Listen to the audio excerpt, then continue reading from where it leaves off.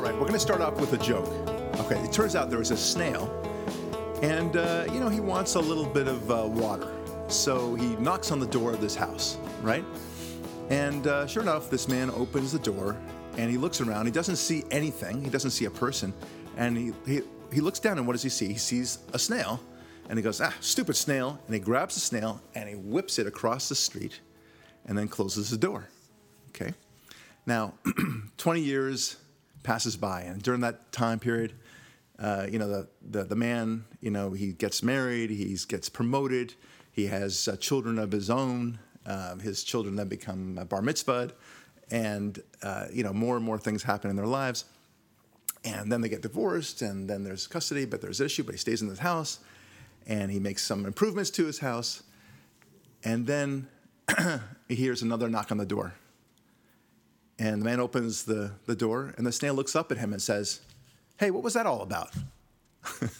Okay, so 20 years has passed, right? So it took him that long to get to the street. That's the joke. Now, here's the point. Why do I think this is so emblematic? Why do I bring this up? In so many ways, liberal policies are exactly like that, aren't they? It takes so long to understand the consequences of such things that they forget what happened so long ago. For example, affirmative action, right? It was created in 1964, more or less, right? It was supposed to last 4 years, and here we are, more than 50 years later, still talking about it as though it's an entrenched thing. In other words, hey, what was that all about, right? What's it? Why are we doing this in the first place? What happened? No one looks back at all this time that has passed and asks the question, why? Same thing with Social Security. Same thing with the breakdown of the black family. Same thing with welfare, of course. Same thing with minimum wage. These things that become entrenched over time, and we never look back and understand, know the time as it was before and why it was prompted in the first place. Oh, the income tax, a temporary thing to pay for a war. That's right. In the Civil War in particular, right? I think it was like 1%. It was a temporary tax. Everything was, what's the expression? There's no thing more permanent than a temporary tax, or temporary regulation. The fact I raised that just now with you because there's a Prop 55 on the ballot here in California, and what they say is it's not a tax increase. It just keeps in place the taxes we already have. But the taxes we already have were passed as a only temporary tax 5 years ago for an emergency. Right. So now let's go back to the jokes just for fun. Let's look at the mind perspectives of both the man and the snail, right? The snail is still wounded by the grave insult of being thrown across the street. He has no idea why it happened. And for him, it's still burning within him for the 20 years that he crosses the street, goes back and crosses the street. For the man, everything has passed and life has continued on. He doesn't have that institutional memory of what he's done in the past. And it's the same thing. And I take it the man who brutally treated the snail horribly in a temporary incident is the Democrat. Yes. And the snail reeling from the Democrats' temporary policy of destruction has been suffering with it for 20 years, comes back and says, what was that all about? Why do we still have this? Right. And it's exactly so. I mean, think of it. Every time you see a presidential election, as we now have, right, we see that the president or the Democratic nominee always saying the same thing. We're for the little guy. We're for making sure that there's no more racism. We're for improving immigration. We're for making sure that the rich pay their fair share. It's the constant refrain that never changes. It has never changed, right? And not only do we have no institutional memory of what it was like before this nonsense, but even the new cycle of election, they forget themselves what it was like. I mean, Hillary Clinton is a great example. Whether she wins or loses, and we'll talk a little bit about predictions and such, whether she wins or loses in this election, what I find breathtaking is that she's talking about how she's for the little guy, how she's going to make things better, how she's going to fight against racism and such, and beat back ISIS and do things just fantastically. And the big 800-pound gorilla is, well, hasn't your party been in charge for the past 8 years, right? and no one bothers to actually, call her out on this. It's even her own voter base forgets that that's her own party, and not only her own party that was in charge. She doesn't even differentiate herself from the Obama administration. No, they call it the next 4 years of the Obama administration. Exactly. So she continue the legacy. So if you're going to do such great things, well, why don't you say that Obama has done such great things? I never got that. I thought that one of the best questions that Trump or any Republican nominee could have challenged her on was to say, is there anything that you think that the Obama administration has failed at? Right? That's just one basic question. Anything that you could have done better? I suppose what she would have said is, well, that's because the Republicans have always stymied us in every respect and at every turn and such like that. But you can't win that argument, because if that's the case, then why wouldn't they stymie you at this point as well? So you can only blame the opposition party so much. That's what Obama does, and he does it well. But the reality is, if you haven't done anything in 8 years, in fact, if you've made things worse in these past 8 years, then why should we trust you with these next 4 or 8 years, right? All right. So it's this institutional memory issue.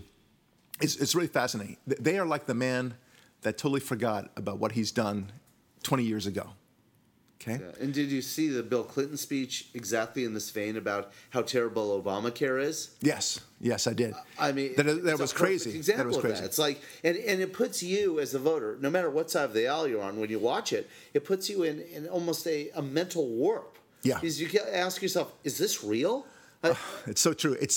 And by the way, in fairness to Bill Clinton and the Democrats, what they'll say is, no, you're taking it out of context. And what he meant to say, hey, this is just, it's really unfortunate. The craziest thing, premiums are going up and such like that, and we've got to fix this. And that's because the Republicans are stymieing us again. Okay, so that's what they'll say.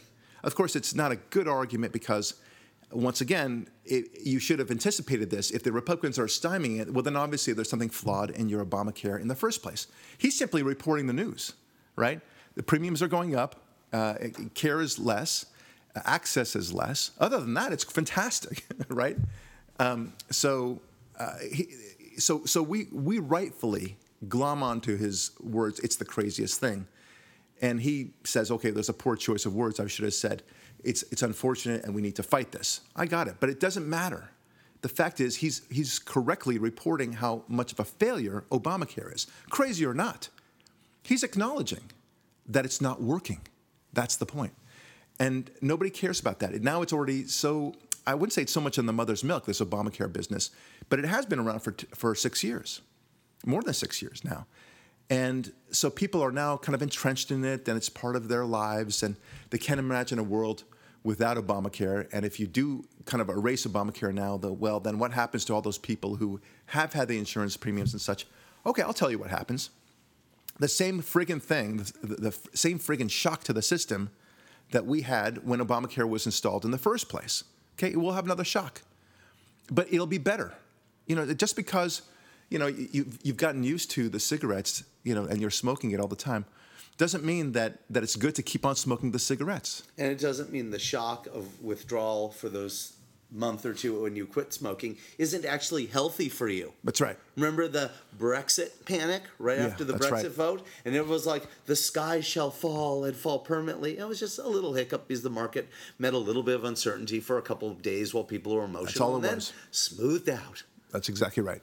No, of course. And it's the sky's falling is always their next approach. And then, of course, they forget that, of course, that they predicted these horrible parade of what we call in law the parade of horribles. That terrible things would, you see this parade, and all these people walking around, and they're so horrible, right? So the parade of horribles will happen.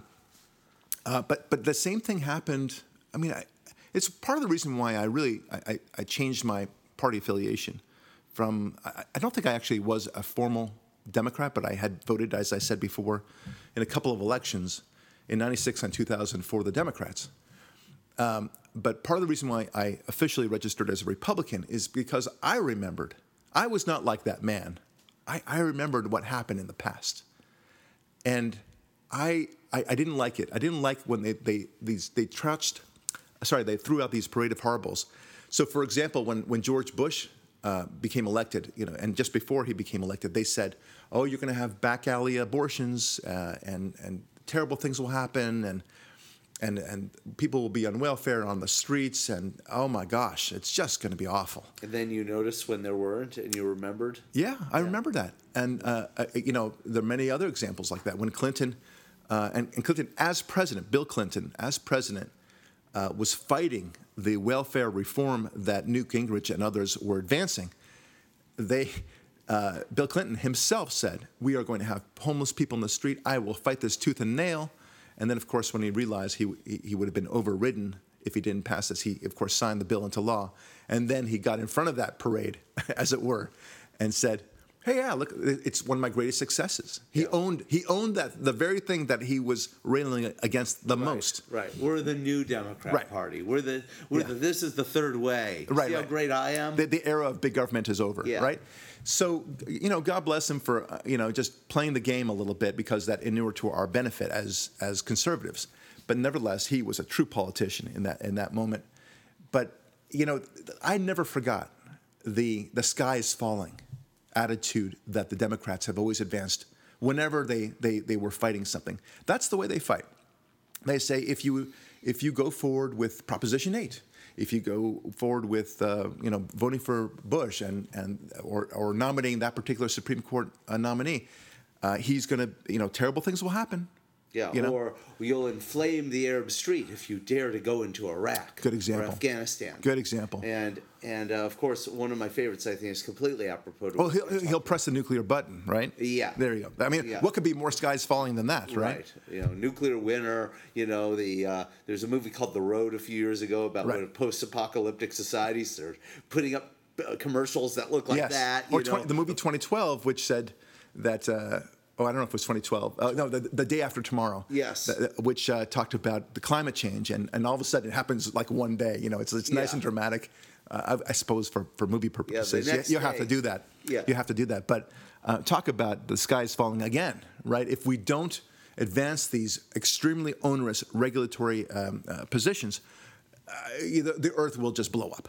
Yeah. Okay, so talk about fear tactics. And I just want to throw in this one because I think it furthers the argument in a very clear way. When I got my first job, I got health insurance, and then I encountered something called the HMO versus the PPO. Right. And not wanting to spend more money, I signed up for the HMO, and I realized, these weird words: network, plan, list of approved doctors. I'm like, what the hell is this? And then I find out, well, before 1970 something or 80, when Ted Kennedy, this didn't exist. And the reason all the problems with the HMO happened is one of the things that led to Obamacare. Right. Because you could sell it politically to people that, grandma's not going to get her medicine because of this dumb insurance company. Or Exactly. Something. So they never, in the collective, mindset of people, let them remember what led to the disaster for which they're arguing for the new disaster aversion measure today, right? Which will lead, like Obamacare, to further insurance company disaster. And that's just one little example of it. Right. Well, and look, whenever government gets involved, it's always a disaster. As one woman said, I think she was the narrator in one of the latest PragerU videos. She said it so well in a speech recently. She said, "How can it be that the problem is the solution?" Right? I mean, it reminds me of a great Simpson episode where the town of Springfield, where the Simpsons is located, they decide to prohibit all alcohol. Right? They go through their own respective prohibition, and then they discover that because the town charter supposedly prohibits alcohol. And then there's all sorts of things that happen as a result of that. And of course, there's an underground alcohol market, and all these speakeasies and everything. It's very funny. And then at the very end, they finally realize, okay, this is not working out, and they change the rules once again. And everyone celebrates with beer and you see Homer on top of a car during the parade, and he lifts up the beer can and he goes, "Alcohol, the problem, the cause and the solution to all of life's problems." So, anyway, that's the way it is with so much of liberal policies. We should have a theme just on that, I think. The notion that that all the problems can be fixed by just amplifying the problem, right? the cause and the solution to all of life's problems. Yeah, and the brilliant thing from liberal political theory, if you think of what they really want, is it's true, because they don't care about the disastrous effects of society as long as there's a big government bureaucracy of which they can feed like troughs from, like pigs. Right. So if you have gun control and it causes more crime, well, we can hire more police, have more police unions, have more jails, have more clampdown schools, all this cascading stuff from that disaster. But the whole point of what we're talking about is institutional memory. Yes. Right? That like the snail, we're like the snail that kind of remembers it, and we understand, why, for example, that it was the Democratic Party that was the party of racism, the party of the KKK, the party that fought civil rights, and so on. We were always the party. In fact, we were the initial party that fought slavery. We were the party that fought for freedom for not just blacks, but for every minority. We're the ones that believed in the individual, the very thing that the Democrats have co-opted from us in the past 2 decades, 3 decades in particular, right? They now have co-opted that, and it's so dastardly. That's the amazing thing. It's as if it's too hard to make any reference to the Nazis, but it's like the communists claiming that they are for capitalism, right? It's so disingenuous. Having been so destructive in the communist world, having bashed capitalism so much, having failed and engaged in the gulags and everything else, now they claim that they're for the individual rights. I don't think so, and I'm not going to let them get away with it. And that same thing is true with the Democratic Party. This is why I love the movie Hillary's America so much. It's even better than the previous movie by Dinesh D'Souza, which was, I think, 2016. 2016, Obama's America. Yeah. Because it focused so much on the history, and I love history. And the one thing this all kind of dovetails so nicely with what we're talking about. We know that the millennials, for example, those who were kind of born in the 80s and 90s, that they know nothing when it comes to history. They have no idea. So for them, imagine from the perspective, if you've never been taught any history, and it's hard to do that because it's so ingrained in us. George Washington, the first president, 1776, the Bill of Independence, and 1789, the Constitution and the Bill of Rights, and the whole notion that our rights come from God, and that these are inalienable rights, and all these kind of words and thoughts that you and I have imbibed and are part of our DNA. But imagine for a moment that you didn't have any of that. All you know is what you've been taught by your teachers. Is that the Howard Zinn version of the history. Howard Zinn, which is basically that America equals bad. Right. America showed up somehow, and we're bad. That's it. And we have slavery in our past. And so you could look at everything that America has accomplished with a jaundiced eye. Okay, that's the approach that the Howard Zinns of the world and this negative approach toward America's. But even worse than that, in a sense, is that if you were to only understand America, or for that matter, your own civilization, as what you see right here and now, then you would have no perspective on reality, would you? You would have no idea of the history. And that's the way it is. That's the way the Democrats want you to understand it. And that's why, it's not the snail, it's the man. He just simply wants you to see the reality as it is right now. Because when that snail says, hey, what the heck was that about, right? The man, of course, presumably, it's not part of the punchline, but the man would say, who are you? What do you want from me? No, it's an even more apropos analogy. The man will respond with, oh, those scandals are all old news. Because your analogy of that joke is so brilliant in this regard. And you didn't mention it, but it fits.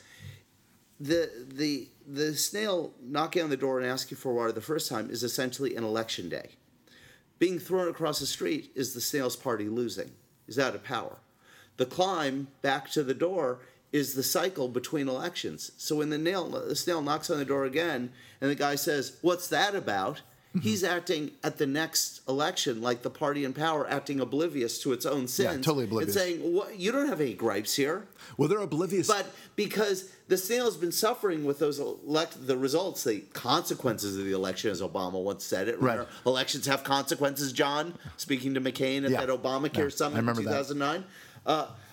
So the snail did not have a way to redress grievances, if you will, to that next knock on the door in between that time frame, whether it was 2 years, 4 years, 6 years, or 30 years. Right. But he came back, remembering all the time what the grievance was. That's the point. And by the way, just to clarify, it was Obama said to McCain, what he said is, there was an election, John, and I won. Okay, Right. As if to put him in his place. It was so petty and so childish. Right, but the next line was elections have consequences, which was even worse. Yeah, I think so. You know? Anyway, so what we're kind of bringing all about and bringing to the fore is the fact that they don't have institutional memory, at least not the general population. The leaders of the elites of the group, they know better. They know exactly what happened in the 90s. Hillary Clinton knows exactly what happened. The Ted Kennedys know exactly what happened and what their intentions were. Of course, Ted Kennedy's passed on, but while he was alive, he knew exactly what they were doing. He knew how they pivoted their entire party.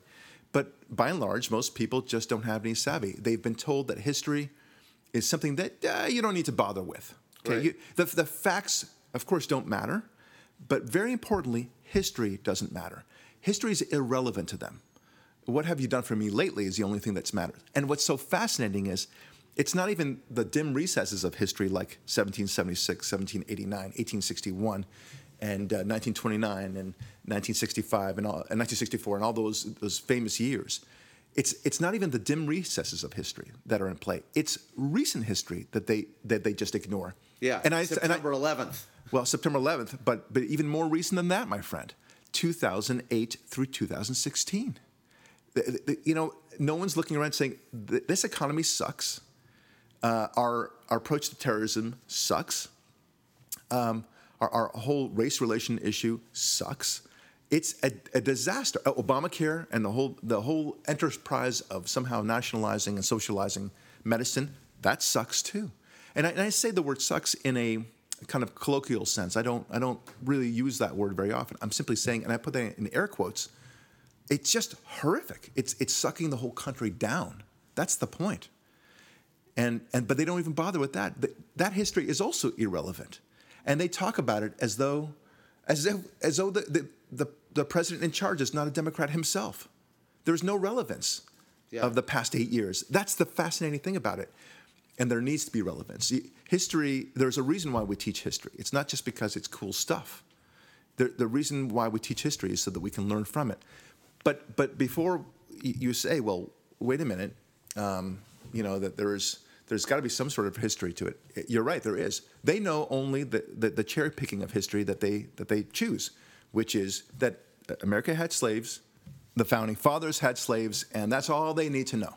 Okay, that's it. Oh, and by the way, it was we Democrats who advanced civil rights, against the wishes of the Republicans, those racists. And there was the Southern strategy to defeat, use racism to win the 1972 election. Those things that they will trot out, no problem at all. But it's as if they think that today's young people, especially the millennials, they only know the economy as it is right now, which some people would call the new normal. But to say the new normal means that there was an old normal as well, right? So they don't know anything other than normal. Yeah. To them, the economy is as it is right now. Part-time jobs, and you work at McDonald's, you flip burgers, whatever it might be, and that's your lot in life, and that's the way that things work. And likewise with healthcare. The way that healthcare is right now, as bad as it is, well, that's the way healthcare is, and we can improve it and such like that. But my golly, there was no time before this. Same thing with race relations. The cops were always vicious and racist, and so therefore we need to fight against the cops who are racist and vicious. There was never a time before where people actually respected cops, for example. There was never a time where the media didn't, pile on to the cops. All right. So this is the way they view society. This is that they've landed in the movie and they decided this is what the movie is about. Okay. Never mind that it's as if you only watch The Empire Strikes Back when in the famous scene where they blow up a whole planet and they say, well, looks like the Empire is in charge now, and that's the way it's always going to be, and it always has been. No, you don't realize that in fact the Empire is the rebellion. It's the evil dictatorship that has taken over the republic, right? You would need to know that in history. But the funny thing is, we as a viewer, these millennials who view the Star Wars movies and the franchise, they're too young to remember the initial Star Wars. But to have seen the initial Star Wars when it came out in '77, I think. But they know it. They know it deeply. They know all the history, right? It's interesting. They know more of the history of Star Wars than they know of the history of America. How do you like that? Well, actually, And they know everything in context. So when something happens in Return of the Jedi, or for that matter, episode the most recent one, number 7, they understand its references to the old days and how there was a republic and how the Emperor Palpatine took over and how he took over like the Hitlerian dictator that he was. This they understand, but they don't understand anything close to that when it comes to American history and its relationship to European history or world history for that matter. yeah, and you're absolutely right. And but even the liberals have ruined Star Wars in this regard, because if you've noticed, the original Star Wars that we saw, not going on to the whole nerd subject of this, was redone, and you can't see the original Star Wars today. So there's parts of the Star Wars history that they know that have been reinvented, because even liberals reinvent that history too. Yeah, it's so interesting. So it's even more real than you even know. Yeah. Because yes, they know what they've been shown, and they know it well, which indicates they have the same mental acuity and abilities we had when we grew up. But they've also been fed revisionist history at the same time. That's interesting. Well, I do know that they redigitized a lot of the movie, the original one, when they now show it in DVD and such like that. But other than just inserting, No. I'm asking you a question. Okay. Other than inserting just animals and such like that, just to make it look more cool, are you saying that they took out certain scenes or took out certain dialogue or infused certain dialogue? It's worse. They added things that weren't there. And there's one thing in particular that is so important. It's Han Solo shooting first.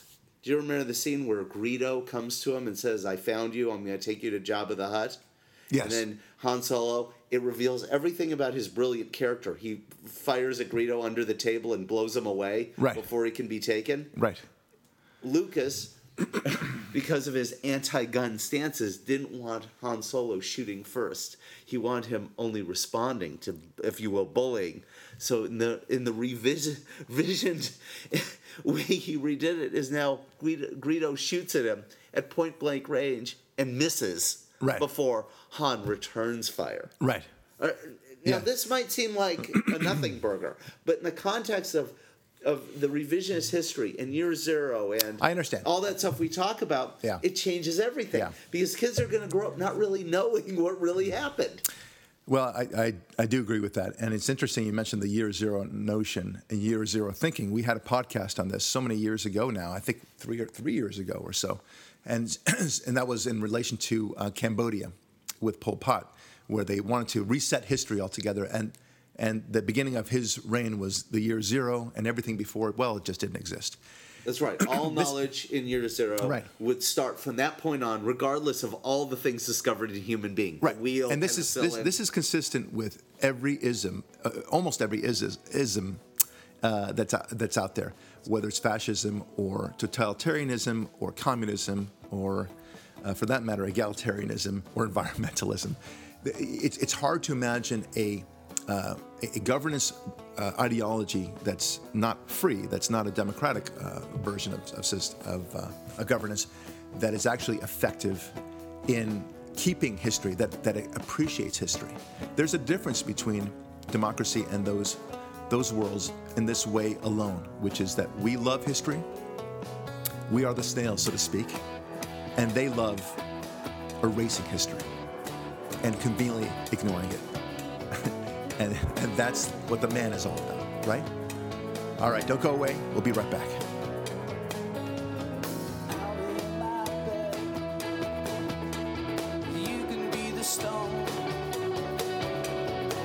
Dennis Prager here. If you have a business or real estate dispute, I strongly recommend that you call Barak Lurie. Barak, you had a case involving a $220,000 promissory note, and you won a trial, but later discovered that the defendant had transferred all his assets? Dennis, when judgment debtors don't want to pay, they may shift assets over to their relatives, asking them to hold them till the coast is clear. How did you get the payment? The defendant had transferred title to 2 commercial buildings. We convinced them to admit it was an illegal transfer. That led to a great settlement with guarantees from relatives, with penalties. And don't you know, they're making payments every month on time like clockwork. I'll say another success. I trust Barak Lurie with my own legalities. Call him at 866-575-8111. That's 866-575-8111. Fighting for what's right, Barak Lurie at Lurie and Seltzer. 866-575-8111. And now listen to the Barak Lurie Show Sunday mornings at 10 a.m. here on AM 870, The Answer. All right, so, I love this topic that we talked about, how it's the big picture always, and they just want you to forget about the big picture. That's always the case. Now, we've talked about the big picture before, and one of those things that we talked about in the context of it is this election. Now, we like to focus on timeless topics, things that will resonate, and I think to some extent this will still resonate in the future. We don't know who's going to win on November 8th as we sit and record here today. I'm hoping for a Trump win. You're hoping for a Trump win. As much as you despise the guy, I understand. But Hillary certainly is far worse in many different respects. And I got to tell you, I don't know, but I want to make some predictions nonetheless.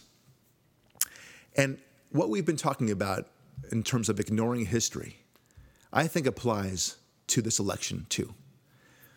Hillary wants us to ignore history. She wants us to forget the facts of the Obama presidency.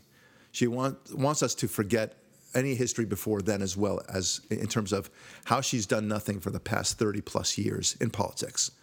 How she wants us to forget Benghazi. She wants us to forget the 33,000 emails that she deleted. She wants us to forget about the Clinton Foundation and all the pay-for-play issues that they came into play. I don't blame her. Yeah, let alone Lewinsky, Flowers, for Jones. Sure. Travelgate. Travelgate, yeah. Whitewatergate, right. Every gate. She wants us to forget. Like I said, I don't blame her. Why would she want us to remember these things?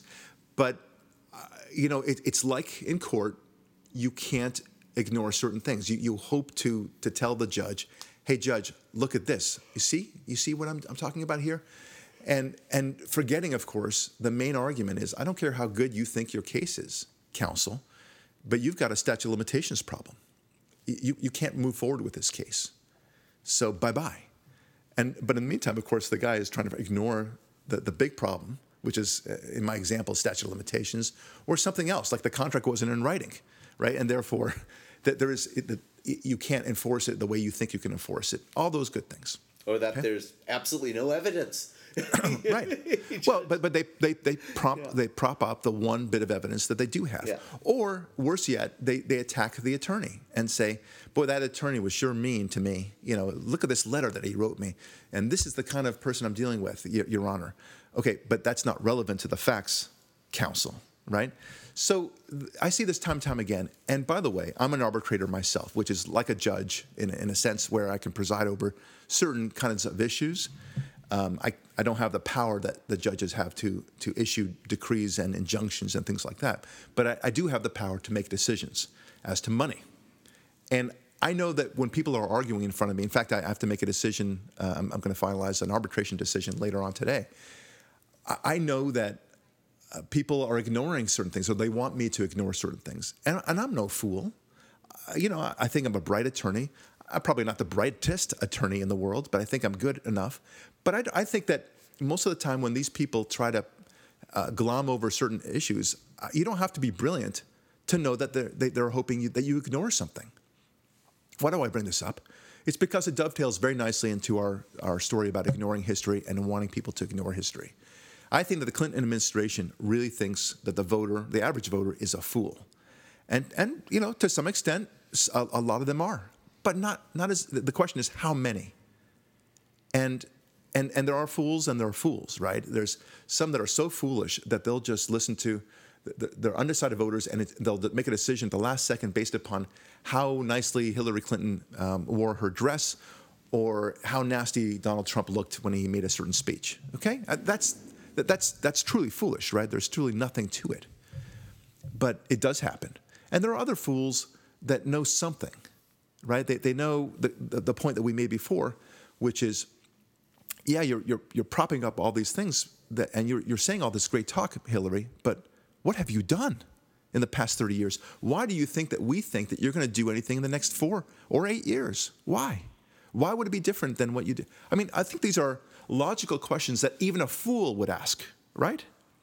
So I think we've got that, in a sense, on our side. The question is, how foolish are the fools? Okay, what degree, what percentage of true idiots do we have out there versus ordinary fools that can see at least some things? Okay, all right. That's about the independents, of course, and Ari likes this one, I guess. Anyway, what, am I right? Yes. Oh, okay. Please ask that question on the radio. What percentage are real fools? What part are absolute Just your ordinary fools. Ordinary fools versus complete morons. Right. I mean, I guess Please tell me, America. there's different kinds of drunk, right? Right. There's passed out on the floor drunk and vomiting on and praying in front of the porcelain god drunk, and there's those that are just kind of buzzed and just don't really know what's going on, and they're the ones who say, "Wait, what?" Right? But they're still in conversation with you. So, what part of the electorate? Oh, we're so screwed. I guess so. Yeah, generally speaking. I keep telling you, buy guns and build a bomb shelter in your backyard now. We're screwed. All right. So now it's the time to make some predictions. And again, I think these predictions merely speak to the issues of the day. Look, there's a couple of interesting factors going on. We are now, October 28th, I think. So 10 days away from the election, 11 days away from the election. And certainly something can come out, some horrible thing about Trump, some horrible thing about Hillary Clinton that's worse than what's already going on about her. But good for today as we speak. This is after the famous video clip, the Billy Bush video clip from Access Hollywood, where Trump was caught on videotape saying some pretty salacious things about women and how he likes to grab them and certain areas of their bodies and such like that. It was locker room talk to the extreme, okay? And it had an effect, but perhaps not as much of an effect. And I told you before, and I think I mentioned on this podcast, and I certainly mentioned it on my Sunday show, I didn't think this was a very good move from a timing point of view on the Hillary campaign. They decided to release it slightly more than a month before the election, which they thought there was an October surprise, and maybe it was. But it was a bad idea at that point. The timing was terrible. They did it because they were very concerned about the WikiLeaks emails coming out. They did it because it was also just before the second debate, and they wanted to control the debate and the topic of the debate so that it wouldn't be about WikiLeaks. So some brilliant genius decided, hey, let's release it now, because that will create the momentum that will cover the whole topic of the conversation at the debate. And WikiLeaks, well, yes, it'll still keep pouring in, but it won't be part of the debate. And it did not work the way that she wanted it to work. We talked about this before. Trump successfully moved away from that. He said he was sorry. It was very ill-advised, and he feels so stupid about it. Having said that, it was 11 years ago. And having said that, by the way, Bill Clinton is a rapist, okay? More or less in those words. More or less. So now we're back to kind of where we were before that videotape. I don't think that the videotape now has the impact that she wishes it had. It lost its steam. And so that was a very bad miscalculation. Now, having said that, all she has to rely on is polls, polls, and polls. But what I'm fascinated about is how much money Hillary Clinton is spending on this campaign, how much she has on the ground in each of the states, and yet it's really an even race at this point. Who knows what's going to happen? But more or less, on this day, it's 2 points ahead. He's 2 points ahead. Who knows? Okay, it's really very interesting. Now, one thing we want to make a prediction about, and I'm gonna predict a Trump win, okay, by a slight margin, maybe 1%, maybe 2%, but I'm predicting that as a win. Why? For a variety of factors. One is, and we've mentioned some in the past, and there are some that are new. The one we mentioned in the past is the enthusiasm factor. I've always pushed this. I think that the enthusiasm for Donald Trump is far greater than anything I've ever seen in any presidential election. He can still squander that enthusiasm, Well, of it's course. not greater than the Obama 2008 It is. enthusiasm. It actually is. In terms of the numbers and the social media that's in play right now, it's greater. Okay? Now, in terms of the media attention and all that stuff, of course they fell in love with Obama and everything else. But the actual man on the street, woman on the street enthusiasm for an outsider, it's greater than it was for Obama. And it's not just me thinking this, by the way. There are numbers to back this up in terms of social media plays and how Twitter is active and how Facebook is active.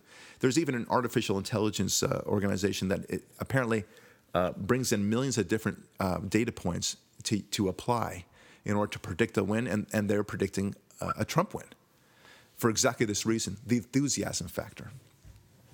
Hillary Clinton is not an enthusiastic person. There have been no issues that she's really been speaking about other than to say that Trump is a nasty guy, that Trump hates women and such, but that she's not advancing any new ideas, right? Okay. So take that into account. Then you also take into account a very important factor, and this is new. The fact that he won pretty handily in the primaries. He got more votes than any other Republican candidate in the history of the Republican Party. That's very significant. Now, you can say, of course, there have been more people who have been voting than ever before, but that's true. But you still, even adjusting for that, he's got more than ever before. So it's pretty impressive. It's unquestioning that he won. Whereas with the Hillary campaign, the Bernie Sanders effect was so powerful. He was, the fix was in against him. We now know through the superdelegates issue, of course, and then, of course, through Debbie Wasserman Schultz, who was also fixing to oust him as well. The whole game was rigged against him. He might very well have won the nomination had it been a very fair play, but it wasn't very fair. We, the Republicans, don't have a superdelegate issue. Maybe that's to our detriment. We would have had Ted Cruz instead, but from a purely Democratic point of view, we're more Democratic. Okay, the Democrats themselves play this game, and it's really quite horrifying what they've done. You mean they should be called the undemocratic? Yes, I like that, the uncola. At least the uncola tastes good. Yeah. But anyway, so your point is these disaffected Bernie voters are not going to go to the polls and vote for Hillary just because she's their girl on their party. Right. These are not party people. That's right. I think that's so true. And it's funny you mentioned that. I was having this conversation with, I think, a mutual friend about this stuff yesterday, and it actually speaks very well for the future of the country in that many of the Democrats in like West LA, near where we are idealistic people. They're not dishonest. They, we constantly say on this, we quote Evan Sayet's book and say, wouldn't it be nice if they preached what they practice? Right. Live the conservative values that they actually do, right, rather than live the liberal values that come out of their mouth. Point is, many of these people are the Bernie voters who don't like Hillary Clinton corruption, and they do remember Lewinsky and Whitewater. And right. It's not all. It's not all just young voters. That's absolutely right. And while many of them don't want to look at the Benghazi or the email scandals, there's a taint. No pun intended, but yes, pun intended. Of course. That the Clintons have a steamy, musky, disgusting taint to them of just sleaze that even these people could see that turned them off. And the reason they liked Obama so much is, regardless of what he turned out to be, in 2008 and 2012, he at least had this veneer of outsiderness. Yeah, cleanliness, and he was pure. There was that sense, and then of course the black fact, and the fact that he's black, and gave people the opportunity to vote for the first black president, which was very exciting. There's no doubt about it. But that doesn't mean that we should have voted for this particular black candidate. Yeah, but he didn't seem like Clinton to be unfaithful to his wife. You know, his wife is this fantastic, stylish woman in their eyes. The Clinton campaign is an unseemly campaign. Yes. When people use the first adjectives, it's dishonest and such, and corrupt and questionable, skeptical. These are words that apply to her. Power hungry even, and sleazy and unseemly. These are all appropriate adjectives when talking about the campaign. But there's more going on as well. We talked about the social media effect. But the other powerful effect is the fact that there's been 2 terms of a Democrat in the House, in the White House. And that alone is a very powerful, how do we say, a headwind against Hillary Clinton. Yeah, in normal cycles, no matter how good or how terrible such and such 2-term president has been, after 8 years, the country usually just picks the other soda. Right. They go from Coke to Pepsi. And we've had arguments over the years, and I don't mean with each other, but made the argument, put forth the argument that part of the problem with America is that both parties essentially form a single establishment. And so even though the voters pick Coke versus Pepsi, it's still sugar water with caramel coloring and fizz. I like that. You know? Yeah, that's true. And but that's the impression. Trump, there's a chance, or at least there's the strong perception that this time we're going to get orange juice. Right. Well, he's certainly the outsider. There's no issue about that. And it's the year of the outsider. And, he really kind of went through with very important issues. He's the only one speaking about the issues. He's speaking about immigration. He's speaking about ISIS and terrorism, generally speaking. And, of course, about regulations and high taxes. All of these things are very powerful issues to discuss. And, in the meantime, the other candidate, Hillary Clinton, is not talking about those issues at all.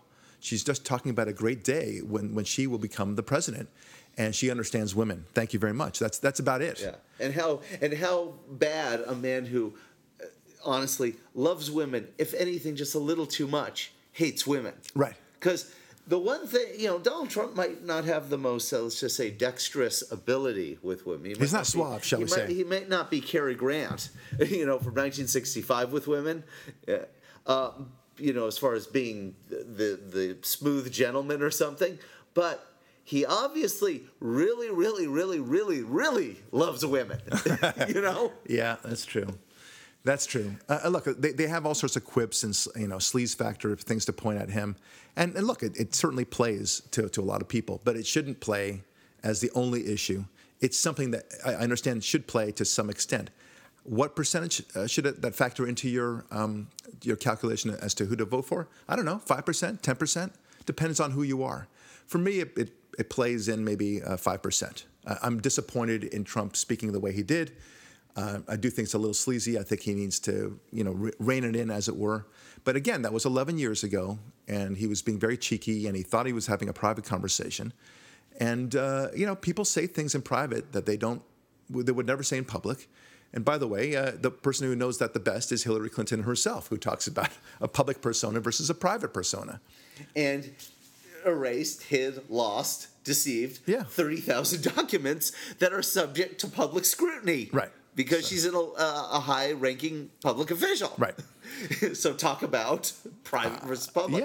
Yeah. And also, the reality, and I think this actually bodes well for you, Trump. Is that your prediction, Trump will be victorious, is that America, there's that great thing, American voters do the right thing after exhausting all other options. Yes. And when you're facing a world in which Iran, some of the most evil people in the history of history and the world, are on the precipice of possessing the most awesome and dangerous weapons the world has ever produced. When North Korea is out of control and not reined in. When evil is spreading and atrocity is spreading and all these terrible things are happening around the globe that because of the immigration and border issues is affecting daily life and turning Americans into crime victims and destroying our economy. People are starting, more than they have in many years, to acknowledge that perhaps thinking in terms of Iran being armed with a nuclear weapon is more important than the way a buffoonish man spoke about women in a private conversation to a TV host. I think that at some point in the voting booth for so many people, they will simply say, look, I just, as much as I don't like Donald Trump and I think he's brash and not the right guy for whatever reason, whether it's the Access Hollywood tape or otherwise, that he's not a real Republican, whatever it might be. I get that, and I respect that. They may very well say, but I just can't vote for Clinton. I just can't do it. And so I predict that part of the reason why Trump will succeed is that people will actually not vote at all for either of them. They'll vote for their other respective states' propositions and other candidates for Senate and Congress and so on, but they will not vote for Clinton. They won't be able to do it. Like, why should I mark that ballot for Clinton? I see that happening. Yeah, and you think that'll be a greater percentage of Democrats than Republicans For sure. voting for Trump, and you think the enthusiasm factor, as you brought up before, Right. plays directly to that point, which is very, very spot on analysis. Yeah. I know so many people, and I wish there were more people, that voted for Romney in 2012 who were Democrats. And after the 4 years of Obama, they said, I'm done. I voted for him in 2008. I'm done. And literally, quote unquote, I am done with him. Because they realized that he was a feckless, ineffective leader. And they just, they understood that this is just not working. And now they had another 4 years, unfortunately, and I think the time has come for people to say, I'm done with this whole party. Now, here's the other thing that seems to play in Clinton's favor, and it's something that I can't really get around. I want to maybe understand from you his popularity. Hold on. Don't blame me. No, maybe you can help me and kind of assuage me on this. His popularity, and I'm only talking about Obama, his popularity is at 51-52%. And, this is... Are you asking why? What happened? Why is that? Because people are paying attention to Clinton and Trump, and they're ignoring the damage Obama's doing every day. Oh, I see. Understand? All right. Okay, I like that. I also heard a very interesting line of questioning or thinking from someone I ran into, and I remarked to them a response to it, which I think opened their eyes to it. Let me explain. It'll be very short. They basically said, I can't believe Obama's playing golf again. He's a good conservative like us. And I said, wow, that's great. He says, but he spent $3.1 million on a golf trip to play golf with. And I know our listeners, after hearing me say that's great, are going, huh? He spent $3.1 million to play golf. I said, that is fantastic. I wish that's all he ever did. Right. And then I put the capper on and said, if all this idiot did was play golf for the last 8 years and spend huge amounts of taxpayer money playing golf, the country would be in wonderful shape right now. Yeah, that's right. Obama does his damage when he doesn't play golf. Yeah. And the fact that so many conservatives bring up the golf issue as the first thing that crossed their mind, or the stupid vacation issue, Let him do it. undermines Yeah. Iranian nuclear weapons, Right. which is the number one issue in my mind. Right. And the human suffering of those being massacred by ISIS, and the genocides of certain groups of people, because the Democrats are racists who single out certain people for destruction around the world, Christians in the Middle East, and elevate Muslims in the Middle East. Right. For right or for wrong, Muslims should be protected, whatever. Well, the numbers back you up. Yeah, but Christians shouldn't be slaughtered because they're Christian. That's the kind of stuff that the Holocaust, in its aftermath, developed a saying. I think it's is it never again? Right. About. Well, so the point is, when so many on our side focus on the non-issues, it only adds more attention to Clinton, Trump, and ignores Obama. And the way Democrats work, and I'll just finish it real fast, is when you're not paying attention to them, their numbers rise. Right. So Rush Limbaugh pointed out, whenever Hillary Clinton gave a speech, wrote a book, released a book, went on a book tour, said anything, showed up on TV, her numbers plummeted. Right. When she's disappeared, they Right. go up, and Obama's benefiting from that. Well, here's something. You're right. He's benefiting from that. But to Trump, the question is whether or not his relative popularity, the benefit that you're just talking about, whether that will inure to the benefit of Hillary Clinton in this election. I wonder. I don't think it's going to hurt her, but I don't know if it's going to benefit her. At the end of the day, it's really about her. And that much I do like about this campaign, because they've been focusing on her, and also her effectiveness. And Trump said it very well. He said, "What have you done?" And it's a great question. And then I wish he announced this a little bit more aggressively, because he said it on the trail a couple of times. But I wish he said it in his third debate, in his conclusion. If he just said, "What have you got to lose?" That would have been almost as effective To us to vote for him. to the audience. Yeah, what have you got to lose? Right. You can only do it better with me. And that would have been as effective, or close to being as effective, as Ronald Reagan's famous line, you just have to ask yourself, am I better off than I was 4 years ago? Are you better off, right? Yes. And that was a fantastic line. That changed the election, and naturally, and with a landslide, no less. And Donald Trump could have done that. He's still saying that, but I wish he had said it in the debate itself. It would have been a great move. Now, here's something that is very interesting. We are in a time where there's been very little in the way of terrorist activity. There's been no major Orlando, for example, or San Bernardino. Of course, the terrorists don't want to give the thing to the Republicans. Well, that's my point. they're not stupid. Of course, they're timing it. They know exactly what the effect of a terrorist attack would do on this election. It would give Donald Trump the election, or at least propel him closer toward the election, toward a win. They didn't hit September 11th when Clinton was still president. No. They wouldn't have done it if Gore was president. They did it when Bush was president. Right. Okay, they know. Well, no, I disagree with that. I think they would do it if Gore is president, because Gore would be far weaker, and they would do it for purposes of ransoming and everything else. Look, all these terrorist activity matters have happened much more aggressively, much more frequently during Obama's tenure. So yeah, but not close to the election. That's what I mean. Yeah. That's what I'm pointing out is. If there is, God forbid, a terrorist attack like this, then they know very well that it would only help Trump. Yes. So, but Trump is smart, and he's saying we have terrorist activity. This is happening. We need to deal with this. We've got an influx of Syrian refugees that we really have to be very careful with. I want to say parenthetically, and then move back to our main point, which is predicting the election. Your point is a good point about when the Christians are being slaughtered and there's a genocide going on when it comes to the Christians in the Middle East. Obama is relatively silent about that. In fact, I think he is totally silent about that. He's mute. He's mute, yeah. The mute button's on.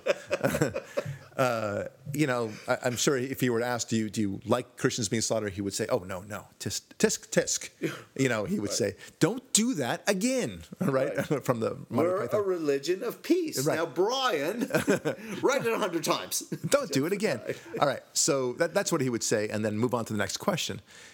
But, of course, when in Bosnia-Herzegovina, I hope I'm pronouncing that right. You did. Okay, good. Yeah. In that area, when tragically Muslims were being targeted and singled out for slaughter by the Serbs, well, Bill Clinton was all over it. We engaged in war in the process to defend them and to protect them.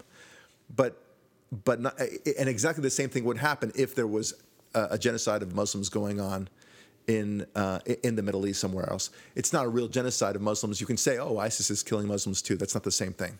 When they're being targeted specifically and only because they're Muslims, that's when we get all excited and energized, and we evoke the Holocaust and never again and such like that. But when it's Christians, no big whoop. And frankly, if it's Jews, it's no big whoop. Right? So that's the world we're living in. Okay, going back to the prediction game. I do think it's Trump. There are many factors involved here. But good for today, Trump is going to win. Here's one last thing I'll say that doesn't jibe with a Hillary win. And it's a very important one, and very few people are talking about this. The fact is that Trump is he's winning in Ohio, if not tied. Okay? He's winning in Florida, if not tied. He's winning in Iowa. He's doing very well in North Carolina. And Pennsylvania. It doesn't make sense to me that he would do so well in those states and then be losing Utah, losing Texas, and that Clinton could be so complacent about her status in the national polls. Something doesn't jibe. If he were doing so poorly in Utah, you would expect him to be being trounced in Ohio and Florida. If he were doing so poorly in Texas, you would expect him to be trounced in Pennsylvania. But it's not happening. The exact opposite is happening. Something funny is going on. There's a a reconfiguring of the polls. I don't know. Well, since we're doing predictions, can I tell you what I think is happening? Yeah, please. I think he's losing Utah. I think he actually is. Okay. Because Utah is comprised of a very specific conservative voting bloc. But Pennsylvania, Wisconsin, Ohio, these blue-collar-ish states, not really blue-collar anymore because most of the industries have been destroyed, thank you, Barack Obama, are comprised by many, many, many of or just Democrat Obama voters who were the Bernie Sanders types who are going to vote for Trump. Okay. So while Trump might be losing some conservatives in certain states, Texas because of the Cruz situation, because I see. he really stepped in it with how he treated Cruz to his detriment strategically, specifically for Texas. But he'll probably carry it because it's red enough. He'll lose Utah just because that hybridized voting bloc, the Mormon background and everything. But he'll pick up a whole bunch of blue states for every small red state he might not take. All right, that's interesting. So I think my point is both are true at the same time in the Venn diagram. Look, one of the things that we learned about the Brexit vote, I mean, you and I remember that the day before the Brexit vote, it looks like it was going to be trounced by 5 points. I mean, it was all the polling was against Brexit, and then sure enough, the next day, it's up by 5 points. It wins by a lot, and the polling doesn't pick up the enthusiasm. It doesn't pick up a lot of the issues. Polling has been very inaccurate of late, and I don't know why that's the case, but all I know is there is a tremendous media push for Clinton.